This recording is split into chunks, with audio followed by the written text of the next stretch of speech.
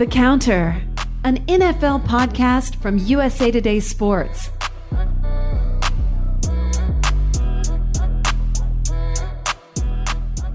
Hey everybody, welcome to The Counter, post-draft edition. We're going to start looking at how the NFL shapes up now that the major moves in the offseason have been made. We'll try to assess which teams have gotten better, which teams have gotten worse. Talk a little bit about our draft grades. We graded every class, so we'll get into that. Justis Mosqueda is here to talk about his pain, really. That's the primary thing that we are focused on, but he is a Packers fan and noted NFL expert, so he's going to give us his take on all the drama surrounding Aaron Rodgers and everything going on in Green Bay. So we have a pretty full show coming for you. I am Chris Corman, joined by Stephen Ruiz and Charles McDonald. We cover the NFL for the win. Fellas, what'd you make of the end of the draft? We talked to everybody on Friday. We had a little live show. That was fun. Then there were many more rounds. Friday night, we were up until midnight, trying to figure out. Before we get to the draft, Chuck, did you just hit a double in MLB The Show? Because I definitely heard the first base coach telling you to get two. My controller's in my bed, and I sat on it, and right before we started recording, I was playing it, and then when I sat on my controller, it restarted the game, and then you definitely just heard my controller barking at me to keep running. All right, amazing. That's a good ear, Steven. Yeah, I think that's I heard you laughing in the background. I was like, "Oh, Steven definitely just heard that." Oh, but the draft. You know what happened the other day? I turned on my Kindle. I read books on it, and you have a Kindle? Yeah, I don't know why. It's just 10 years ago, but. And the SIS draft guide came up, and it felt so good to just close it out and never have to think about the draft again. I've already forgotten everything about the draft. Yeah, this year's draft, I feel like, and we talked about it before, but I mean, so much of the media was in line with what actually happened during the draft. It kind of took away some of the normal draft excitement or draft day intrigue, I feel like. And yeah, it's glad to be done, but that means we can kind of start piecing together how these draft classes are going to fit the free agency classes and what these teams might, or how these teams might perform in the upcoming season. Did the later days go the way you thought, or was there more drama there? I mean, I couldn't really tell. It's just so. The biggest drama for me on the last day was I just could not believe how many picks that there were. There's so many. I mean, I thought by the end of the sixth round that we were about to be done with the draft, and then it's nope, there's 60 more picks that have to go because I forgot about all the comp picks that happened at the end of the sixth and seventh round, which just drove me crazy. Right. Do away with comp picks already. No more comp picks. Sign your players, and if you don't sign them, you don't get a reward for not signing your players. No more comp picks. I'm tired of it. That's a great idea. Stop incentivizing not paying your players. Right. You drafted those players. You're just going to use these comp picks on players that you're not going to sign in 5 years anyway. Yeah, I'm anti comp picks, and it has everything to do with us having to stay up for an extra hour on Friday night doing players I've never heard. I mean, I think it is a valid observation when you're like us and you're looking at everyone drafted. Most fans are saying, okay, who are the 7 dudes my team got, or 8 guys, or 3 if you're the Seahawks this year. So it's very much we're adding a handful of new players. But if you look at the whole thing, this is a lot of players entering a league that is already unbelievably competitive. And most of these dudes, if they have a chance to make the roster, it's because they're cheap. It's and that's how you build a team. So there's so much hype around this event, and this is what the NFL does, right? They just build up everything to seem meaningful, and really it's just anyone's guess what's going to happen with most of these picks. So that being said, let's talk about our best grades and worst grades. Which overall class did you hate the most? Now it's when I said I had forgotten everything about the draft, I was not exexaggerating. Now I have to go. It was the Texans. It was the Texans. Oh yeah, of course they drafted Davis Mills. Yeah. That class was just kind of an encapsulation of everything that's wrong with the Texans right now. I feel like your first pick of the draft was David Mills. Then you trade up for Nico Collins, who, Michigan fans tell me that he's a nice receiver. I don't know. I've never seen him play. I'm never going to see him play. But you trade up to get him at the end of the third round, and you trade away like 2 4th-round picks and an extra 4th round, or 4th and the 5th, plus an extra 4th-round pick for 2022 to get that done. I mean, the ESPN analyst guy for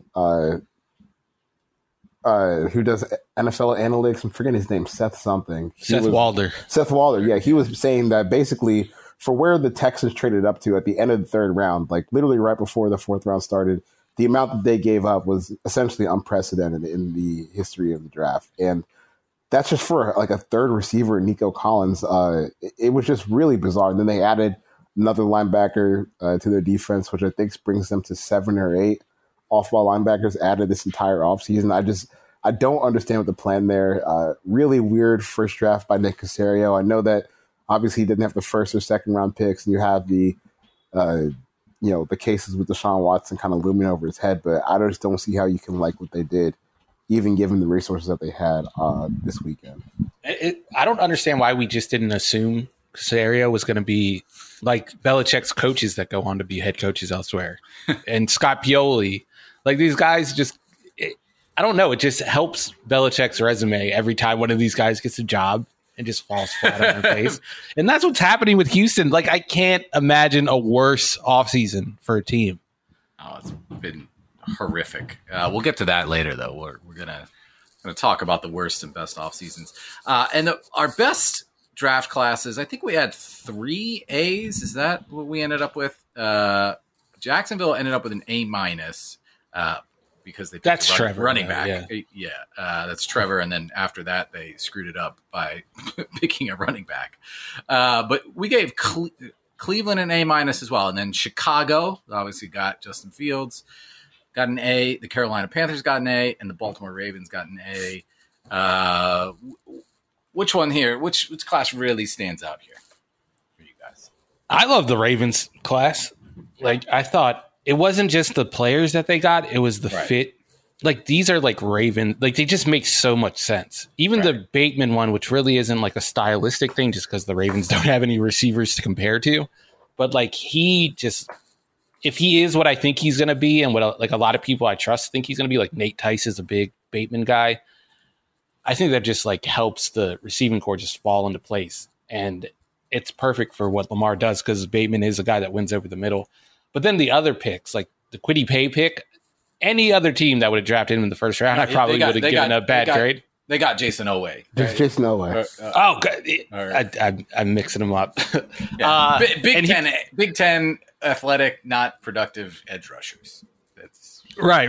I've had trouble keeping those two throughout the process. But yeah, and like if you watch, there was like a clip going around on Twitter of Don Brown, the old Michigan defensive coordinator, talking about how he focuses on he doesn't really focus on pass rush moves when he's recruiting. He focuses on change of direction ability because he blitzes so much. Right. And I think that's how you kind of have to look at Oweh when you're analyzing him through the lens of the Ravens defense. Is he's not going to have to like beat offensive tackles by himself. Right. He's going to get help. He's going to run through running backs. He's going to, as long as he's athletic and can move and agile, Wink Martindale's going to find a way to get him to the quarterback. Right. Yeah. I mean, that is like the one organization, and we've talked about before, that kind of gets the benefit of the doubt with picking Oweh, just because their track record is so just absurdly strong with developing these edge players and front seven guys, that I think you can feel kind of okay about him being productive early as he kind of figures out how to play the game. But I really like the Panthers draft. And I just feel like if you had just swapped Justin Fields for JC Horn at the top of this, oh my gosh, this is coming off as like an all-time draft class, at least in terms of, pre-draft hype. But JC Horn's still a great player, and I think that's probably the indication of where they see their defense going, playing more pressed man than did last year. You get Terrace Marshall Jr., Brady Christensen to add help for Sam Darnold on the offensive line. But I really love what they did on day 3. Grabbing Chuba Hubbard, who I think is just kind of an upside swing at running back, because if he can get back his 2019 form, that's one of the most explosive running backs just straight up in the NFL. To go with Christian McCaffrey, and then getting Davion Nixon, who our pal Justice liked at not just the first round, but as like a top 12 player in this draft class overall. Getting him in the 3rd round is a steal, and then Deontay Brown from Alabama. I mean, the guy weighs 360 pounds, and he's definitely got to lose some weight, but just like a developmental prospect, I think that's a pretty clean guy to get at that point in the draft. So, you would have loved to see them take the quarterback first, but overall, like, this has to be one of the best draft hauls this year. And I would say about the Horn thing, like, I was obviously upset they didn't take Fields, but I think it is a good sign for the direction the defense is headed in. I know a lot of people are like saying, oh, they don't play a lot of press man, but I like that it seems that they realize you got to play press man in the NFL. You can't be playing this quarters defense every snap, or you're going to get torn apart. And then the Nixon pick, I think he just fits in perfectly for what they do on defense in terms of defensive lines and fronts. So, yeah, I love that pick too. Overall, I like the Panthers draft. I've been like kind of down on the Panthers on Twitter, but that's just because of the Fields thing. He was right there. They could have had him. Yeah, I mean, now I'm sad. Christensen, he can turn out and be a starter at some point. Like, he better be a starter like week 1, because they don't got nothing at left tackle. So I'm hoping sooner rather than later. Not shocked that the Greg Little pick did not work out.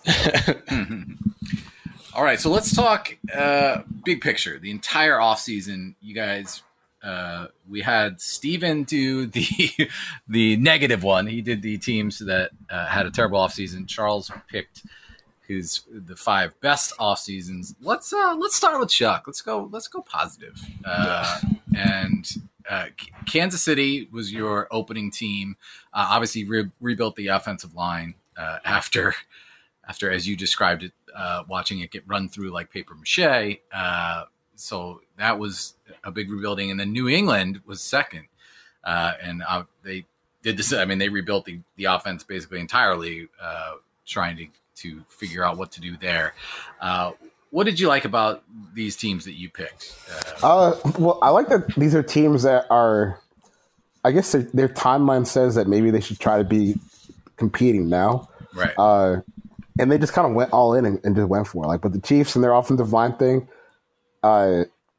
this is a drastically different group than the one that just played together a couple months ago, where you have Joe Thuney comes in on that 5-year, $80 million contract. You trade for Orlando Brown. You sign Kyle Long out of retirement. You get back the LDT, the guard that took last year off to help people with COVID.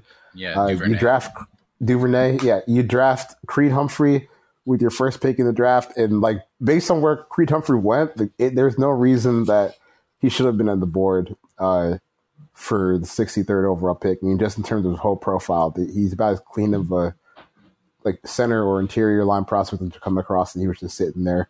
You grab him, and then at the end of the draft, you take Trey Smith, who is just the upside swing of all upside swings, where like due to his injury history, there's a chance that he doesn't really pan out. But if he can get back to 100%, this is a guy that was being touted as like a top 50 guard prospect before he got hurt. And honestly, like a lot of his game reminds me of Kelechi Assembly, with just how powerful and how strong and explosive he is. So you have like sure things plus upside bets, and that Kansas City offensive line went from something that was just like a liability as the season closed, and obviously that was due to injury, but now they have depth on top of quality starting talent, and it's going to be fun to just watch those guys work, because Orlando Brown and Joe Thuney, that's probably going to be one of the best left sides and offensive line in the league, and then Creed Humphrey is going to battle his way into the starting lineup perhaps, and you just have a whole lot of talent coming back to that offense. And then for the Patriots, I feel like if you go 7-9 with the cast that they had last year, you should probably be trying to just go all in and make upgrades, because you're not that far from a playoff spot, and you went in and you bought 2 tight ends, go get a couple of receivers.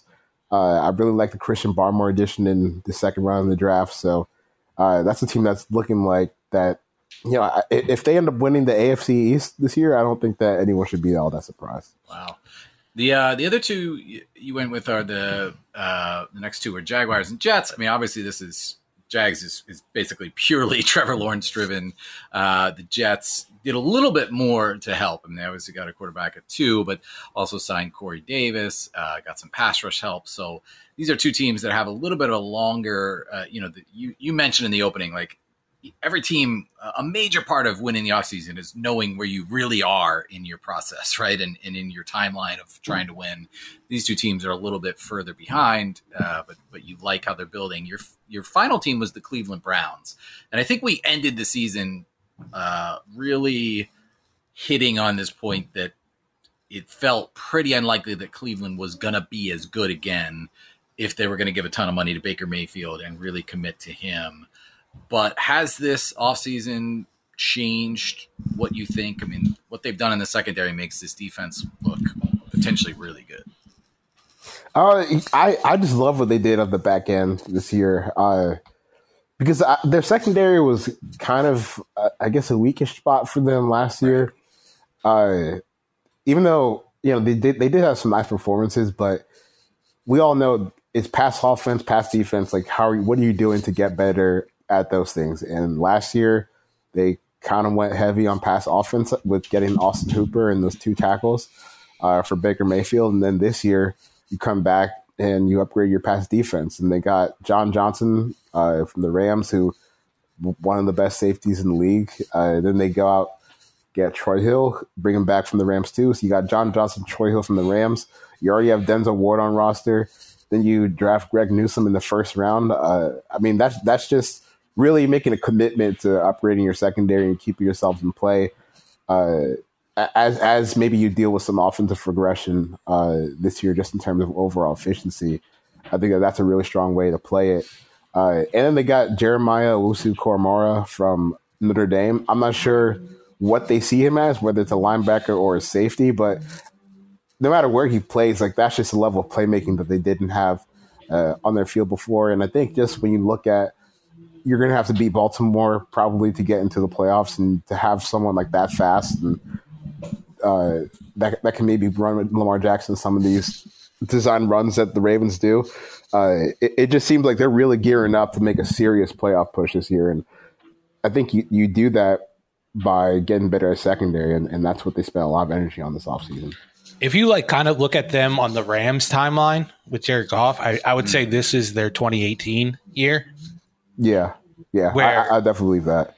Because then they had to pay Baker Mayfield, eventually. They had, that obviously, it probably had some impact on what they could do in free agency, but it didn't seem to have much of an impact because they signed guys. So I would think that this is the year where they really got to cash in. And after this, it's going to get a lot harder, because building a team around Baker Mayfield, making what I assume is going to be league-leading money, is going to be really hard. I don't know how that works. And I know Stefanski is an offensive genius or whatever, but so was Sean McVay, and he couldn't overcome Jared Goff. So, right. Steven, the teams that you felt did worst in the offseason. Texans are number 1. I feel like we've already talked about them. I mean, it's a total mess. Everything about the franchise. J.J. Watt left.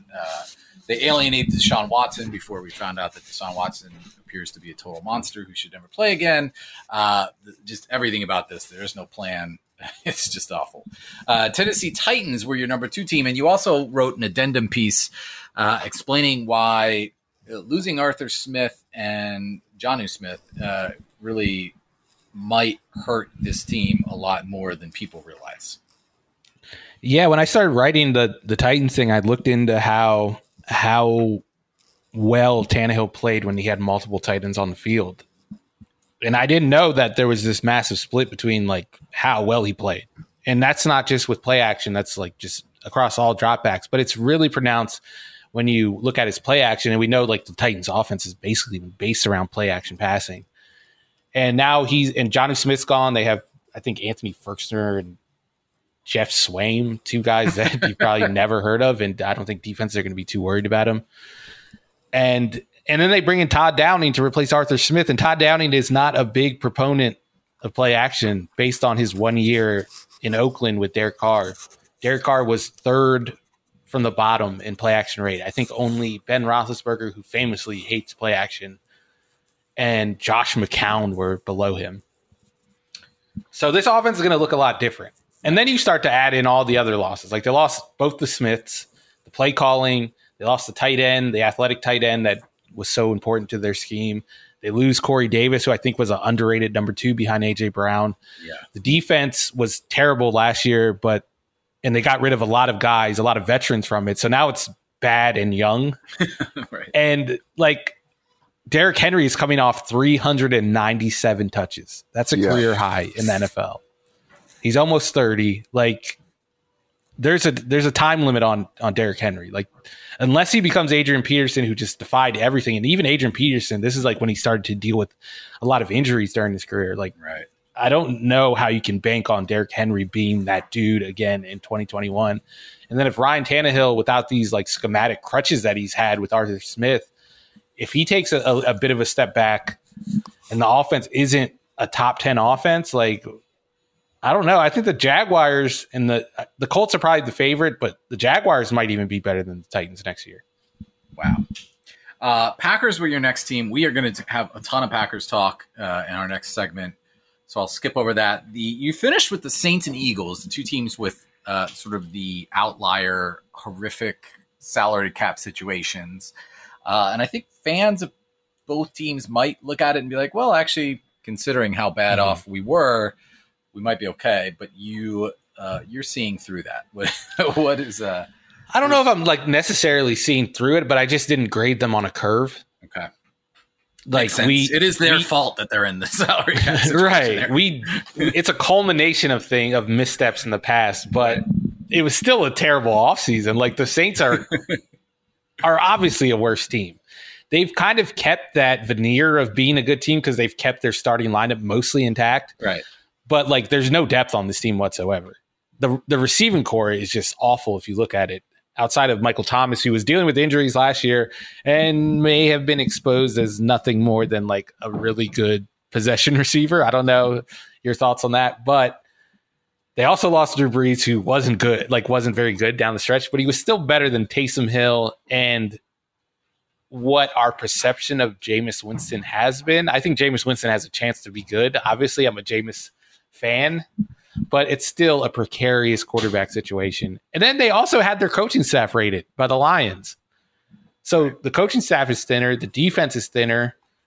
The offense is thinner. They don't have their quarterback anymore. Like, I don't know how far they're going to drop. I still think they're going to be good enough to win 8 or 9 games. But in that division, they're not going to be better than the Bucs. So this was a giant step back. And I think their Super Bowl window is officially closed, if it was even open last year. Right. Finishing up with the Eagles, you mentioned in here that it's as much a PR thing as anything. You know, the athletic story, which we discussed at length, and just showing how sort of dysfunctional the front office is. And we gave their draft class B+, A-. I think like finished 7th in our ranking. So we kind of liked what they did with the draft, but Nick Sirianni is the head football coach of the Philadelphia Eagles. So Howie Roseman, you know, they did a good job to stack first round picks for next season, but it appears that Jeffrey Lurie may actually make some of the selections, who's the owner of the football team. Right. Probably does not know that much about football. So honestly, I should have just copied the Athletic article and pasted it under the Eagles name. Like that's what this is based on. Like I actually thought they did a decent job considering what they were working with heading into the offseason. Like they had negative $60 million in cap space. Right. And they picked up 2 first. They got a first round pick probably for Carson Wentz. It depends on how much he plays. Right. They got another first round pick by trading down in the draft. I thought they still ended up with the best receiver in the class. So like this sounds like positives, but the thing is, one, we don't know shit about the draft, and we could totally be wrong about their draft picks. It's probably likely actually. 2, it sounds like Howie Roseman can be the GM for life if he wants to be. Like that's the worst part of the offseason. It wasn't the losses, the roster, the purge of the roster. It wasn't any bad draft picks. It was the fact that Howie Roseman is not going anywhere, and it's basically confirmed. He's like best friends with the owner. And he could just hire whatever. He could just hire a dude who's like never interviewed for another NFL head coaching job just because. Like, I mean, right. And Nick Sirianni, like, and we overrate how like the impact a rookie class is going to have on a team. Like, how often does a rookie class actually like move the needle for teams? Right. It's rare. It happens like every couple of years. So if that doesn't happen for the Eagles, but coaches matter. Nick Sirianni matters, and like by all accounts, like Nick Sirianni is not qualified for this job. Right. And like right. Like I'm not hating on him. Like get that money. Right. But if I'm an Eagles fan, I'm like looking at our next couple of years and just like, oh God. But I will say this, that we were probably saying the same things when Doug Peterson was hired and they won a Super Bowl. So who knows? We were. We graded. We ranked that hire as the worst hire of the class, I think. So there it is. It wasn't us. That was Chris Chase. You was it Chase? R.I.P. You attacked a dead man. How dare you? I agreed, though, at the time. So I'll take that. All right. Let's talk about – we're going to slander the Packers a bunch. And we get into the Steelers, too, with Justice. There's sort of like a turn there. They probably could have been on this 5-team list. They're probably team number 6. Yeah, they were 6. Now that I'm thinking about it. I don't know. R.I.P. Najee Harris, because that dude's about to get run into the damn ground this year. Yeah. No question. All right, so we're going to jump over with Justice, talk all this through, and it should be fun. Now we're bringing in a good pal, old pal, Justis Mosqueda. Do Set the Edge with like once a year. It's a boutique podcast, man. Yeah, right. It's never on schedule, never on time, but you need it when it gets there. Justice used to do some work with our friend Eric Galco with the XFL, who is now running the Shrine Game, just a master at moving up the ladder there. And we've known each other for a long time. And with all the Packers stuff that's going on, Justice is a big Packers fan. We decided to bring him on the show. So, Justice, how you doing? Doing okay, relatively. I mean... What else can I say? My quarterback wants a divorce. My wife left me. I don't know what. It's not the best, but I'm here. I can get out of bed in the morning. Off air, you said you were at peace, and now you're kind of walking that back. He also admitted to having a manifesto of all right. We settled on I'm at homeostasis. I'm at where I'm gonna be. I'm not gonna change. The level that I'm at is how I will die. That's. How I feel about this right now is how I will feel about this on my deathbed. That doesn't mean anything. Where I'm at. None of that means anything. To me, Chuck, you know me. To me, that's peace.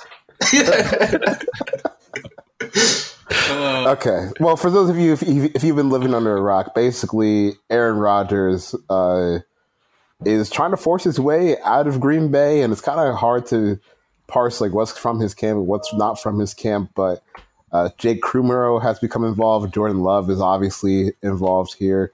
And the Packers GM, Brian Goots. I don't know how to pronounce his last name. Do you think Rodgers knows how? Oh, Rodgers knows how. He's written that name on his wall multiple times. He also he also calls him Jerry Krause, so maybe he doesn't. Jerry Krause had rings. That comparison doesn't apply. The comparison does not apply. Okay, well, can we start at the beginning? Like, let's do a little timeline. Like, where did this relationship with Rodgers and the Packers sour? When they hired Mike McCarthy, who picked Alex Smith over him when he was the offense coordinator of the San Francisco 49ers. Pretty sure that's if you want to actually talk about the beginning, it's probably the beginning. Feel like he probably held a grudge from there. You know, he's a big grudge holder.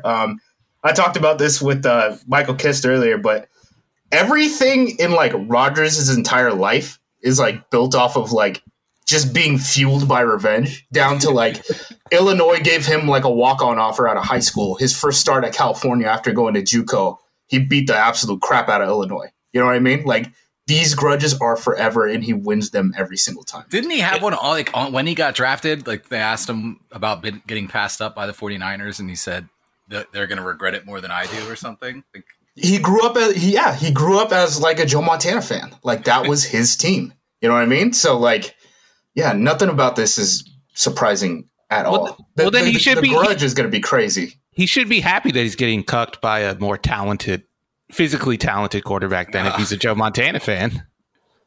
Maybe he'll go. Did you just say that about Jordan? I want to be on the record. I did not say that about Jordan. Physically, I mean like athletically. Physically? Gifted. No. Athletically. I'm not going to say. We'll see. We'll see how much that athleticism goes for. We'll see how far that athleticism goes. No, I agree. See. He's not going to be good. I don't think so. But I think it goes back even further than McCarthy getting hired, because wasn't there like didn't it come out like McCarthy passed on him partly because like he didn't shake his hand or something? It was like some stupid.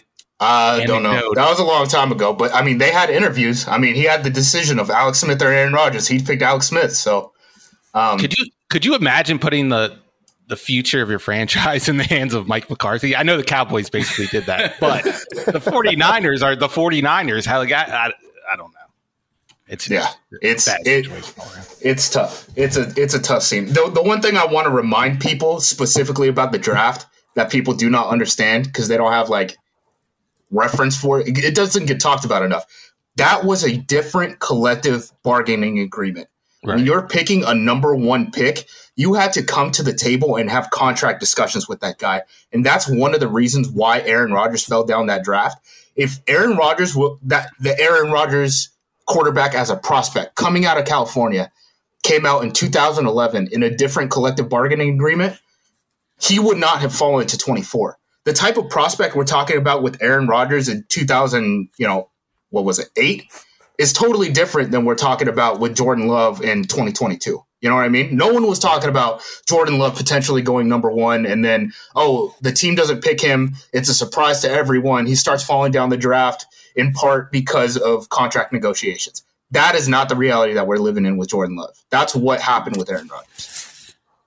So how much confidence should Packers fans, a.k.a. you, have that Jordan Love can be a competent quarterback if it does come to the point where Rodgers is traded? We haven't seen him throwing a pass since 2019 at Utah State, and his best year was 2018. So we're kind of living off of 2018 Mountain West film at this point, if we're talking about optimism. He was inactive the entire season, including the playoffs, to Tim Boyle, who they let walk and sign with the Detroit Lions. He might not even make the team. So... what do you think they were doing during that? Like, is there any sense of what was happening with Jordan Love during this period where he was? And I feel like, hey man, if the front office is going to play this game where they're like, yeah, Rodgers retire, then how'd they get strong armed into not having him active during games? You know what I mean? That doesn't make sense to me. If you're going to do it, at least do it the damn thing. All right. Wait, so do you think that Rodgers had played a part in him not being active? So I don't know that for a fact. Right. But I think it would make sense. Man. Between that and then not only that, but the fact that he had a big transition he was going to have to make coming into the NFL from the offense that he was in anyway. And we already had, everything that involved with COVID. If this were a normal year, maybe, if it were a normal year with the actual training camp in 2020, maybe Jordan Love is active. You know what I mean? But a lot of weird things happened this year. So I think you're right about Mike McCarthy, but I'm wondering when do you think the Packers should have parted ways with him? Like, obviously he won a Super Bowl and that made things better. 2014 NFC Championship game. Easy. Right after it? Immediately on the field. Yeah, that was an awful game. That was such a bad game for McCarthy. It's been all downhill since then, basically. They fired him at a home game because he lost to Josh Rosen. I want everyone to remember this. There's a lot of moments that people seem to forget because it's just like, it's an Aaron Rodgers MVP sandwich and there was a lot of stuff in between there. You know what I mean? But right. Yeah, he lost to Josh Rosen at home and he got booted. He was like a double-digit favorite at home. And I think they were like, dude, the city of Green Bay might burn down if we do not fire him right now. So, because that was a big thing too. Remember coming into this, everyone was like, Packers legacy franchise. They don't treat coaches like this. They're going to let him go through the entire season. And then he lost to Josh Rosen. And they're like, dude, we have to pull the cord. We have to pull the parachute right now, this very second. So what do you make of Rodgers' demands of getting rid of the general manager? Like, is that a reasonable request for him to make? And like, should Packers fans back him up on that? I mean, when he is telling you, I would rather go to Denver with a general manager who's never been a general manager for an NFL game before. Not one. He was available in the last hiring cycle. Or the Raiders, where Mike Mayock was on television before he was a general manager. Or San Francisco, where John Lynch was on television before he was a general manager. I think his opinion of what Gutekunst is putting around him right now is not high. I think that's fair to say. I don't know if he actually wants Gutekunst to be fired. I think he just wants to be gone. I think he's just done. He's just over it. I mean, do you guys remember the presser after the season? Like, they lost in the NFC Championship game, and they were asking him questions. He's like, I don't know if I'm going to be here next year. You know what I mean? I think he's just moved on. And I think the way the Packers operate it's very different than everywhere else in the league. Like, when Casey Hayward, when Micah Hyde, even this offseason, Corey Linsley, when they come to you with an offer and they say, hey, we're going to try to get in on an early extension, it's going to be a quote unquote player or a team friendly contract, sign it or don't. If you don't sign it, you're going to hit free agency and we're not even going to give you an offer because you are now the enemy and we don't want to drive up your bargaining price. Like, they operate in that kind of a mindset. It's just a different kind of franchise. I think they're going to try to play hardball. I don't think they're going to give in to, what Rodgers wants. And I think he's probably going to retire. And if Rodgers wants revenge, the way to get revenge on Green Bay, retire for a year, go on Jeopardy, let them go through the entire 2022 offseason, load up your roster, get right up on the salary cap, right? And then unretire. Come back and make them scramble and try to figure out $25 million they have to account on the cap. And not only that, are they going to start Jordan Love in 2021 and then go back to you in 2022? No, they're going to trade you, right? Mm-hmm. So if you're going to try to get revenge, the way to do it, take the year off, right? Go do whatever you want, hang out on Jeopardy, do some interviews, whatever you want. Come back in 2022, completely derail the Packers franchise and force a trade. Like, if you're going to be messy and you're playing against and your enemy is a franchise that gets messy and does not drive up, the price of free agents, et cetera, they don't even give contract offers to guys who walk away. That's the way to do it, right? What I want to happen is I want Rodgers to retire, do the Jeopardy thing. And then the Jeopardy people are like, oh no, Rodgers might go back next year. Let's bring in a young backup host who can take over for Rodgers. And Russell Wilson, Seahawks Twitter in shambles. But no, like I wonder if Rodgers, if he leaves and goes to Jeopardy, do you think that's the end of him as an NFL player? Because then you do kind of burn that bridge. As for Rodgers, you burn that Jeopardy bridge and maybe you never get it back. And I wonder if that, I don't know how much he actually cares about Jeopardy or whether he's using this as just leverage, but I don't know, maybe. I mean, he said he wants to do Jeopardy like while playing football, right? He thinks that's possible. I mean, does Aaron Rodgers' life revolve around Jeopardy? I'm sure there's going to be other game shows that will be willing to take him on. I'm sure. I mean, look, Michael Strahan's hosting a talk show, right? I mean, why couldn't Rodgers do that? I mean, at the end of the day, Rodgers is rich as hell. His fiance is rich as hell. It'll get figured out. He'll be fine. I'm not really worried about Aaron Rodgers, post-retirement life. I think he'll figure it out. So I'm wondering what the exit strategy would be if Rodgers, let's say he doesn't have this 2020 year where he's MVP. He has another year where Ben Baldwin's writing, pieces about how he's not that good anymore. Does he go after the GM like the way he's doing? Or maybe is he going after LaFleur instead? Or did that last season kind of like keep LaFleur off limits because of how successful they were? Well, I think he probably has a better relationship with LaFleur than, Mark Murphy or Gutekunst, just based off of how things are phrased right now. You know what I mean? He certainly wouldn't have the same type of leverage if he wasn't coming off of an MVP season, back-to-back NFC Championship games, which, again, I have to remind you guys, he's coming off of an MVP season, off of back-to-back NFC Championship games. Like, this never happens. This guy's never available. Teams make these guys happy. The Packers are the only franchise where they have to beg Hall of Fame quarterbacks to keep playing for them. You know what I mean? They operate different than everyone else. So if you said that if a free agent didn't take a team-friendly deal, they'd become the enemy. What's the thinking with Rodgers? Like, if him saying, oh, I don't want to be here anymore, why isn't he just the enemy and they made whatever good trade they could at the draft? Like, why are they risking this continuing to devolve as a situation and make everyone look bad. I think they're looking at it as like an easy transition of power, but it's not an easy transition of power. I think their whole thing is, we're going to spend, Rodgers' legs until he doesn't have anything left, and then we'll slip Jordan Love in. And Rodgers is like, I don't want that. Would you please? I think he's looking at, what Brady, because a lot of teams have been doing this, right? He looks at what Brady's done in New England and Tampa, where they're all in. He looks at what, even the Steelers have done with Roethlisberger, where they're doing cap manipulation. And they're all in. He's looking at what New Orleans did with Drew Brees, and they're all in. He's looking at teams that are tagging on, fake years at the end of contracts so they could figure out how to get the most talent this very second to be able to compete. And the Packers just aren't doing that. You know what I mean? So I think that's kind of the situation that he's in right now, where he just wants to be with a team that is trying to win in the next 2 years. And that's all they care about. And the Packers just do not operate that way.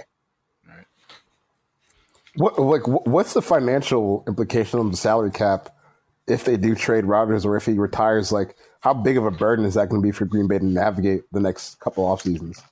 Well, if he retires, he's going to have to pay the Packers back, and they're just going to free up cap space. I don't think that's the worst thing in the world. In terms of the dead cap, so a lot of people talk about the June 1 trade. I think post June 1 does make sense just in terms of how it fits on the salary cap. But if they cut him today, their salary cap would change. Their salary cap situation would change by $1 million. It's not anything they basically haven't accounted for. They would just suck this year. You know what I mean? Yeah. Unless you're, talking about Jordan Love's athleticism, like you guys were ranting about. Living and dying off of Jordan Love's athleticism. What are they going to do? They're not going to run the Cam Newton stuff. It's not like they're going to run their quarterback. So I don't know how much it matters. I don't know if you guys follow on twitter.com, but Aaron Rodgers sure scrambles a lot. A lot of people have takes about that. Yeah, a lot of throwaways too, right? Not anymore. I joked. Remember, I used to joke that his throwaways, he was just trying to get Kumaro targets on the bench because he was his second best receiver, and then all of a sudden the stuff comes out about Kumaro, and I don't know how much I believe that.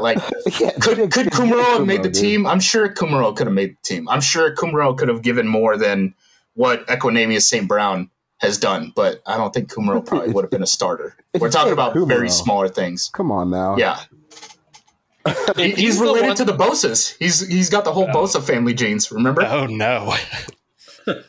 It is kind of interesting that Rodgers lobbied for a white receiver to make the team over a black one, and is threatening now to leave the team because they gave his buddy's job to a black receiver. Mm-hmm. Interesting. Get his ass. Line him up. Wait, so are you team Rodgers or are you team Packers? Like where do you fall? I'm 100% team Rodgers. If they let him walk, if they actually trade him, they should have to rename. One thing that the Packers have done, they've rebuilt this, downtown area in Green Bay called Titletown District. They need to rename it. They're no longer Titletown. If your whole thing is, Titletown, in, 60 years, you have 2 rings with 2 Hall of Fame quarterbacks, and one of them wants to leave because they don't think that you're in it to win it. How can you call yourself Titletown? Call yourself we're cashing playoff tickets town. First round, wild card round, home game town. I don't. If you really care about the sustainability of just we constantly want to be in the conversation, but we're not trying to win. At some point, you got to set the tone, man. Are the Packers better now than they were 3 months ago, or whenever they lost to the Bucs? Are they a better team right now? Let's assume Rodgers is happy and content and ready to play. Their offensive line situation is probably as shaky as it's been since Jeff Saturday was coming in to play center for him, right? But I think their defense probably got better. I think their hire as a defensive coordinator is probably better as long as Joe Barry's going to actually run the stuff that the Rams ran. Adding Stokes in the draft is definitely going to help them at cornerback, just for the sake of Chandon Sullivan isn't playing every single snap of the game. You know what I mean? So I think they're probably a little bit better, but the offensive line kind of is a little bit of a question to me. We'll see. So here's my question about the Rams stuff. Because the Rams stuff, it's not the same as Mike Pettin, but it's kind of that same philosophy of lighter boxes and, pouring resources into the passing. Why is there like such optimism that it's going to be better than Pettin, given what Barry has done in his stops as a defensive coordinator before? Like, this was the defensive coordinator for the worst team ever, probably, with the Lions. You guys know my coverage takes, where I'm basically a meathead, and I'm like, you either cover the guy or not. I don't understand what we're talking about. But I think in terms of the front, right, we're talking about pre-snap, post-snap boxes, right?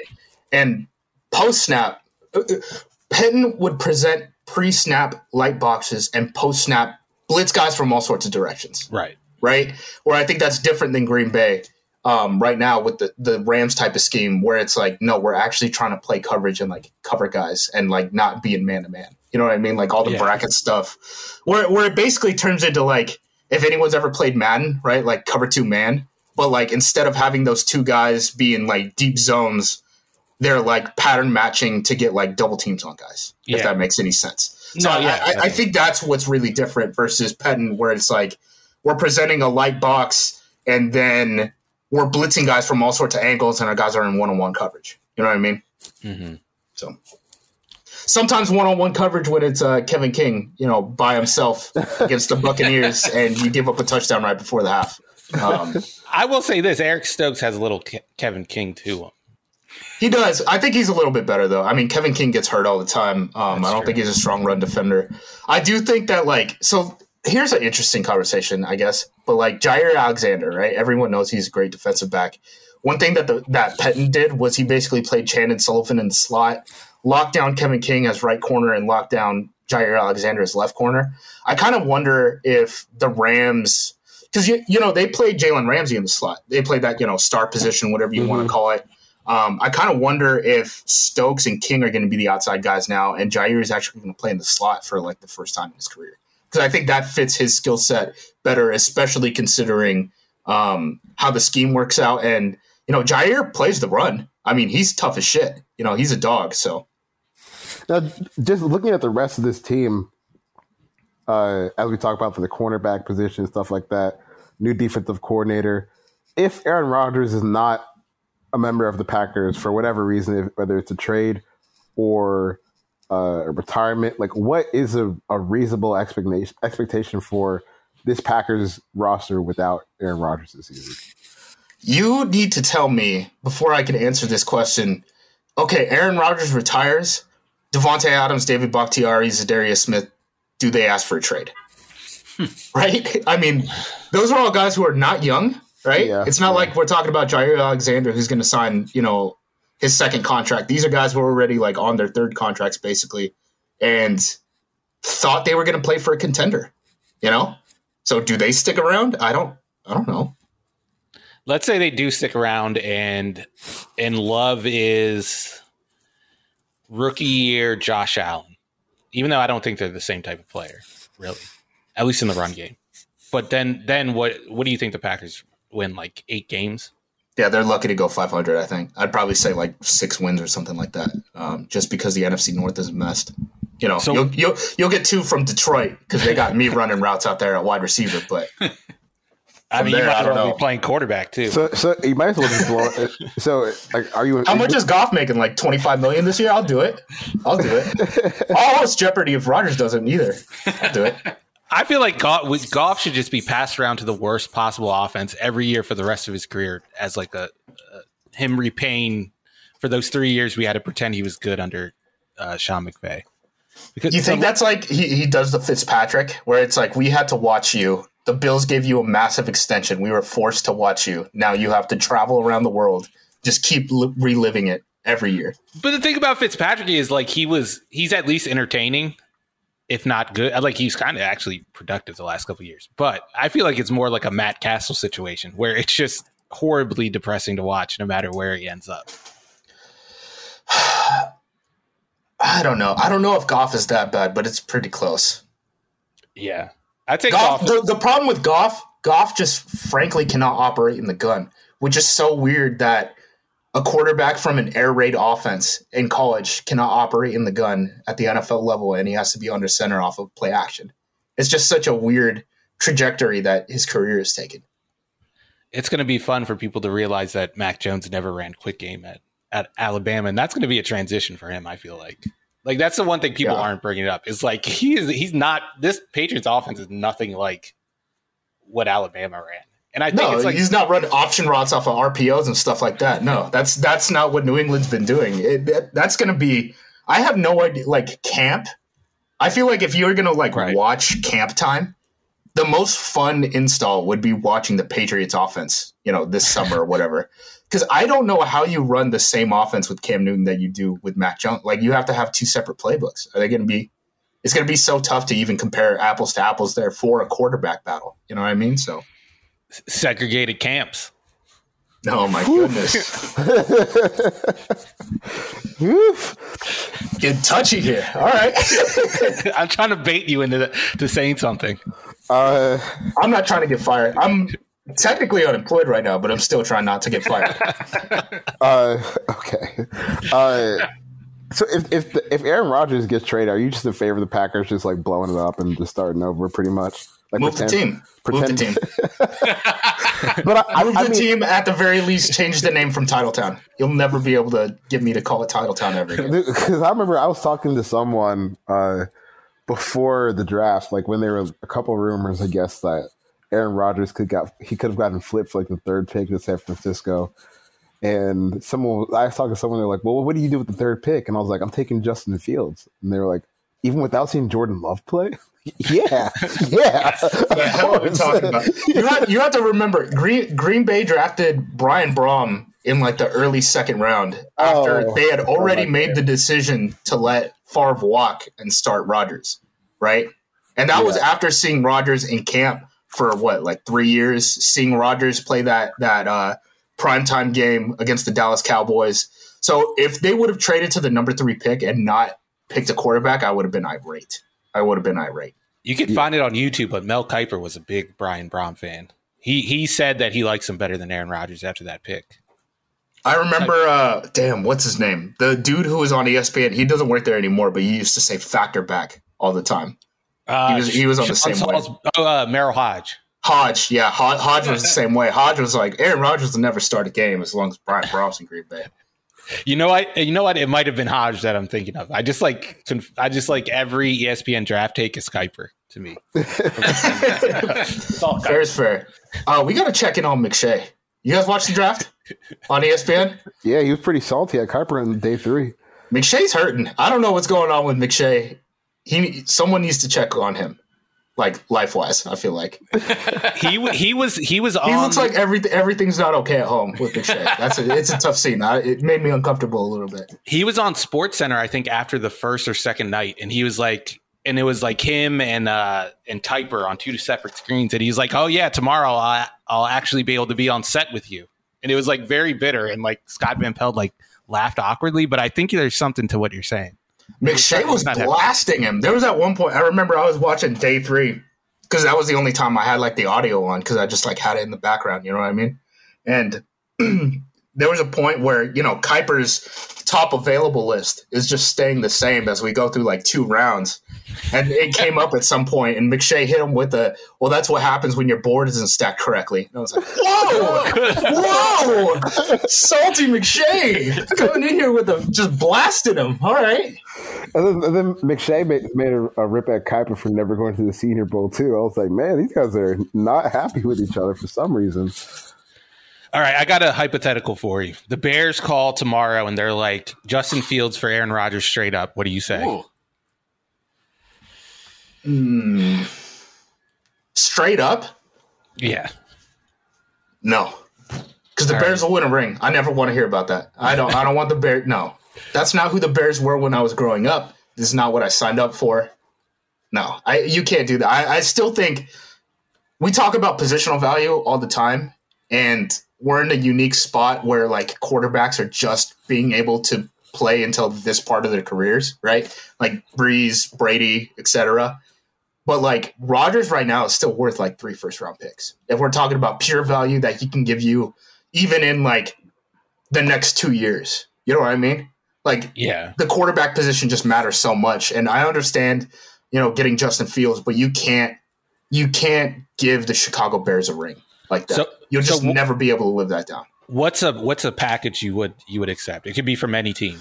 So, okay, if we're talking about San Francisco, Oakland, Denver, the only thing that makes sense to me is like Derek Carr and 3 firsts. If you're getting anything less than Derek Carr and 3 firsts, I don't want to hear what the compensation is at all. Trey Lance, I guess, is up there. And like Trey Lance and 3 firsts, but like San Francisco doesn't have those first round picks anymore. So what are we talking about?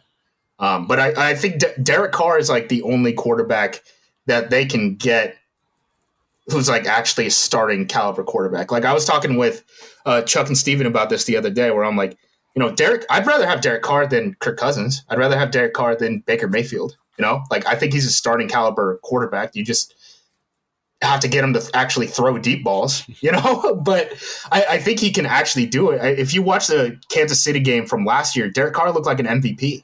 You know what I mean? But it just doesn't last. Like he doesn't stay in that like aggressive mindset long enough. So I think there's something that can get coached out of that guy. But outside of him, there's nothing that interests me. And if you're coming into a trade deal and you're not getting back a quarterback, it doesn't matter, right? It just doesn't matter because you need a starting quarterback.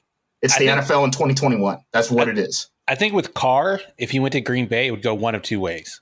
He would feel the pressure of, Rodgers and Favre. Didn't he? And he liked those two guys. Like those were his like role model quarterbacks. And then he like lets it rip, which is what everyone wants to see. Or he goes the other way and he's so scared of messing up that he just becomes, I don't even know a quarterback more conservative than him, but he becomes an even worse version of himself in Las Vegas. Yeah. I'd watch it though. I'd watch it. Right. Like entertainment value, I'd watch Carr. The other thing is like, this would be a bad trade, but I would watch it. A Drew Lock, Jordan Love quarterback battle where they're just like, they rip them off the field every single time they do something dumb. But it's like just too high upside dudes just being bozos, getting ripped out of the field all the time. I'd watch that in terms of entertainment value. The one thing I will say that like kind of interests me, and this is like 15 things have to happen before we can get there. But if we're in a situation where Rodgers does do the thing that I said, where he tries to get revenge on the Packers, he tries to mess up their salary cap situation in 2022, he comes back. By then, Russell Wilson will throw a fit, right? He'll have another fit that he throws. Just straight up swap Aaron Rodgers and Russell Wilson. Let's get it done. You want offensive linemen? The Packers draft 3 offensive linemen every year, and they just have them compete. Come here, Russ. Come back home. Come back to Wisconsin. 2022. Who wins that deal? Who's the winner? I think they both win because they both have quarterbacks who end up wanting to actually play for them. You know what I mean? Yeah, so that's true. We'll see.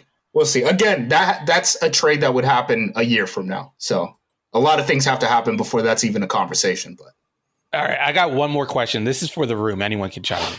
Do we think Rodgers is petty enough to, if he does play, to not throw games, but maybe not try his best? And if not Aaron Rodgers, is there any quarterback in the league that would be that you think would be willing to do? Oh man, a quarterback who'd throw games, not throw games, but just not give it his all.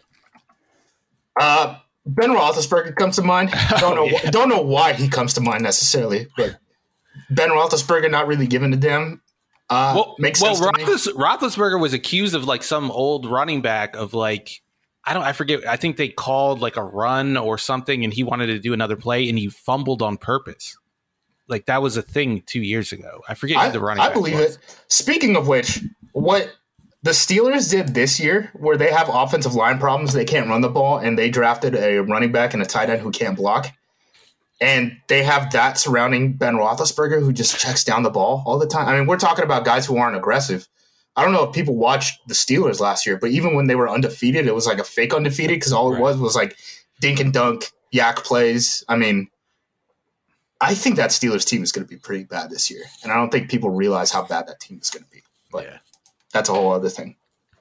My favorite part of last season was checking next-gen stats after every Roethlisberger game. Like his time to throw went down every week. Like at one point he was like under 2 seconds. It was amazing. And his like average step to target was like 3.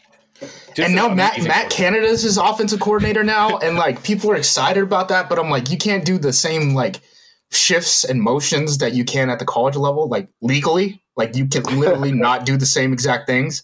And then like they're running jet sweeps, they're running play action. Like Roethlisberger's one, he doesn't have legs right now. I think that's pretty obvious to everyone too. It's not like he's trying to throw deep balls.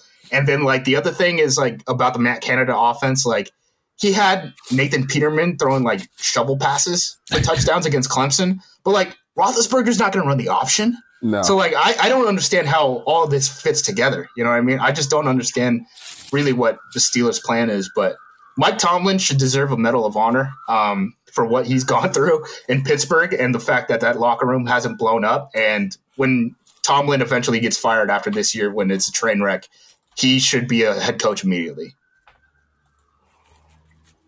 Yeah, I honestly thought he deserved Coach of the Year votes. Not this year, but last year, when like you had your backup quarterback get accused of saying a racial slur on the field. You had the Antonio Brown stuff that happened in the offseason, and then they made the playoffs still. They didn't make even more. They almost made the playoffs. Right. Do you remember when like Ben Roethlisberger's radio show was like a narrative? Remember that? You remember when Villanueva was coming out of the tunnel because the rest of the team was staying inside for the anthem? Like Tomlin's been through shit, man. He's been through some stuff. He's seen stuff. And the fact that that locker room didn't blow up, Bud Dupree was running through Le'Veon Bell's locker, like grabbing his shoes and stuff. You know what I mean? Like that offensive line was in rebellion when Le'Veon Bell didn't show up to camp. Like Tomlin's dealt with stuff. That's an NFL head coach, man. He should never be available. So if he does get canned after this year, if it's going to be as bad as I think it is, like Tomlin should immediately find a job somewhere. And like 3 years ago, people thought AB was like this hardworking, humble receiver, and now like right after he left the Steelers, that just like went imploded on itself. So if you're going to compare like coaching jobs, like compare Tomlin to Gruden, and John Gruden just got a 10-year deal like 2 years ago, and Tomlin has to deal with like Terry Bradshaw calling for him to be fired every couple months. Pretty crazy. Yeah, Terry had Rodgers takes too. Did you see that? Terry's like, sit down and shut up. I love Terry, man. Terry's a wild boy. There's still clips of I remember I saw it one day on like YouTube. There was the clips of like when Marino was coming out, and Terry Bradshaw's like, "Who the hell is this Dan Marino?" I want Terry Bradshaw's top 10 quarterbacks, not only of all time but right now. I would be so fascinated to see who'd put in the top 10. Dude, Terry Brad, I don't know. I watched the games. I watched. Yeah, I was gonna say I watched the Fox pregame show just off of like entertainment value. I don't think it's any good, like in terms of like analysis. But he just says wild stuff all the time, and I can assure you, Terry Bradshaw does not watch the NFL when he is not. I promise you, there's no way he's watching more than 2 NFL games a week. His exposure to the NFL is like the highlights he reads every halftime, and that's it. That's absolute all he knows. Producers in his ears. Yeah, that's all he knows. He doesn't watch the NFL. He's only had the NFL explained to him. If that makes any sense. What other takes do you have, Justin? We got to give you a platform to get all of these out. All right. I have a list of takes. Do you want me to just go through them quickly? We do. Yeah, I do. How do you think Alex Trebek would have felt if they would have drafted his replacement in 2019? Probably not good, right? Especially because he was very sick. That would be messed up. Yeah. What do you guys think of Gutekunst's last draft in Green Bay? This is not a good one. It wasn't great. I forget what we gave it. What grade we gave it? I don't know. You got. Hey, I respect you guys because you guys graded him kind of hard. We graded everyone hard. The draft. That's what I mean. You guys didn't just give all A's and B's. I respect that because that's kind of how I operate. Like, if you're going to say someone flunked a draft, at least give them a damn D or something. You can't be like, yeah, the worst draft was a B-. Get out of here. Get out of here with that. Grow up. Justin Fields. We were good. Justin Fields, is he the best non-Packers quarterback in the division since Dante Culpepper? Wow. Yeah, I think he is. Like, right? It comes off as a hot take when you first hear it. What's the bar there? Like Jay Cutler, Kirk Cousins? Stafford. Right. That's a little bit of Stafford slander, but. Oh, yeah. Yeah. But who cares? Yeah. That's for the most part my take. I think Roger, I mean, so we're talking about general managers and Gutekunst and like the value of Gutekunst. I already talked about how Rodgers is looking at these guys with basically no experience and is like, yeah, I'll go win with them. Jason Light traded up in the second round for a kicker who flunked out of the NFL and he just won a ring. Like, general managers don't matter that much, man. It's the quarterbacks and the people that want to play with the quarterbacks at the end of the day. So, yeah, I agree with that. Those are basically my only unsung takes left on this situation. Just what a mess. What a pickle the Packers have found themselves in. Do we have to pretend that Jason Licht, or however you say his name, is a good GM now because he won a Super Bowl? Because this was like one of the worst GMs in the league. And that was a consensus. Like, he drafted 2 kickers, not just 1 kicker. He drafted 2 kickers in like a 3-year span. Well, the worst one was Aguayo, because Aguayo couldn't kick beyond 40 yards, which is half of the kicks in the NFL. And he traded up in the second round for him. That's the toughest one, where it's like, do you even know what you're evaluating here, and why were you so confident in it? See, that's like my favorite thing is when like Twitter is like so mad about something and then it actually turns out to be right. Like, it's the opposite of the Josh Allen thing. Like, everyone hated Josh Allen. Now he was like an MVP candidate. But like with him, with the Bills starting Nathan Peterman, like that's probably the best example, him throwing 5 interceptions in the first half. But those are my favorite moments. And Jason, in the Aguayo situation, like, he got cut before his second season. It was amazing. Yeah, I root for chaos. And I might have to be Team Chaos, Team Red Zone if the Packers let Aaron Rodgers walk. But what does Aaron Nagler do with his Sundays if the Packers move out of Green Bay? I don't know. Are they going to move? Are they going to move? I'm just saying if your situation comes through. Yeah. I don't know. me and Aaron will talk it out. We'll talk it out every Sunday. Just go through it and be like, man, remember the good old days when we were just punting years of a quarterback's prime? That was crazy. I'm just impressed that Justis made it through this whole thing without falling for any Stevens traps. Yeah. I'm not. I deal with. We have a group chat together. I know how to avoid Stevens traps. I know how to avoid screenshots. I got the reps in. Well, before we let you go, is there anything you're working on, or are you just kind of chilling? I'm like in between jobs right now. So you can find me on twitter.com @JUMOSQ. Other than that, just kind of harassing Chuck and Steven on a day-to-day basis. So that's it. Thanks for joining us, man. This is great. Yeah, man. Anytime. All right. You guys think Justis is going to be okay? You think? No. You know him better, so. No. He's not going to be okay. Has Justis ever been okay? No. Just look at just look at his Twitter account and think that he's posting, and that's not the Twitter account of a well man. There's a lot of dog biting. There's a lot of dogs going on. Yeah, he's in pain. It seems like a man who he thinks about like Green. I've never thought about Green Bay as a place as much as he brought. Like, it doesn't really register to me that like Green Bay is an actual place. Like, he talked about it, burning it down, renaming part of it, moving the team. Like, he's got a lot of pain going on. Right. One thing I wanted to point out during that conversation was nobody else calls it Title Town except for Packers fans, so he doesn't have to worry about that. No one else is referring to it. Yep. It's like he's like marketing. Like where I lived growing up, it called themselves Baseball Town one day. Like, there's nothing about it that's Baseball Town. Like, nothing at all. Like, it's just marketing. Like, you've won 2 titles in like the last 50 years. Come on now. Rough.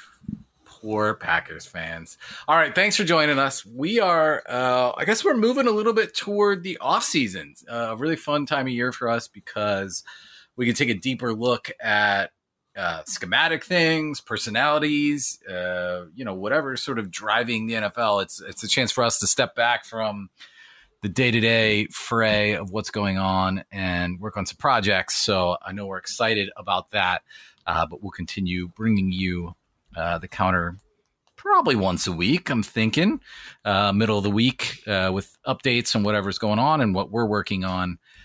So hope you'll stick with us for that. You can find us on Twitter. Chuck is at Forverts, Steven's at the Steven Ruiz. I'm at Chris Corman. And then obviously read us on the web, ftw.usatoday.com. Any closing thoughts?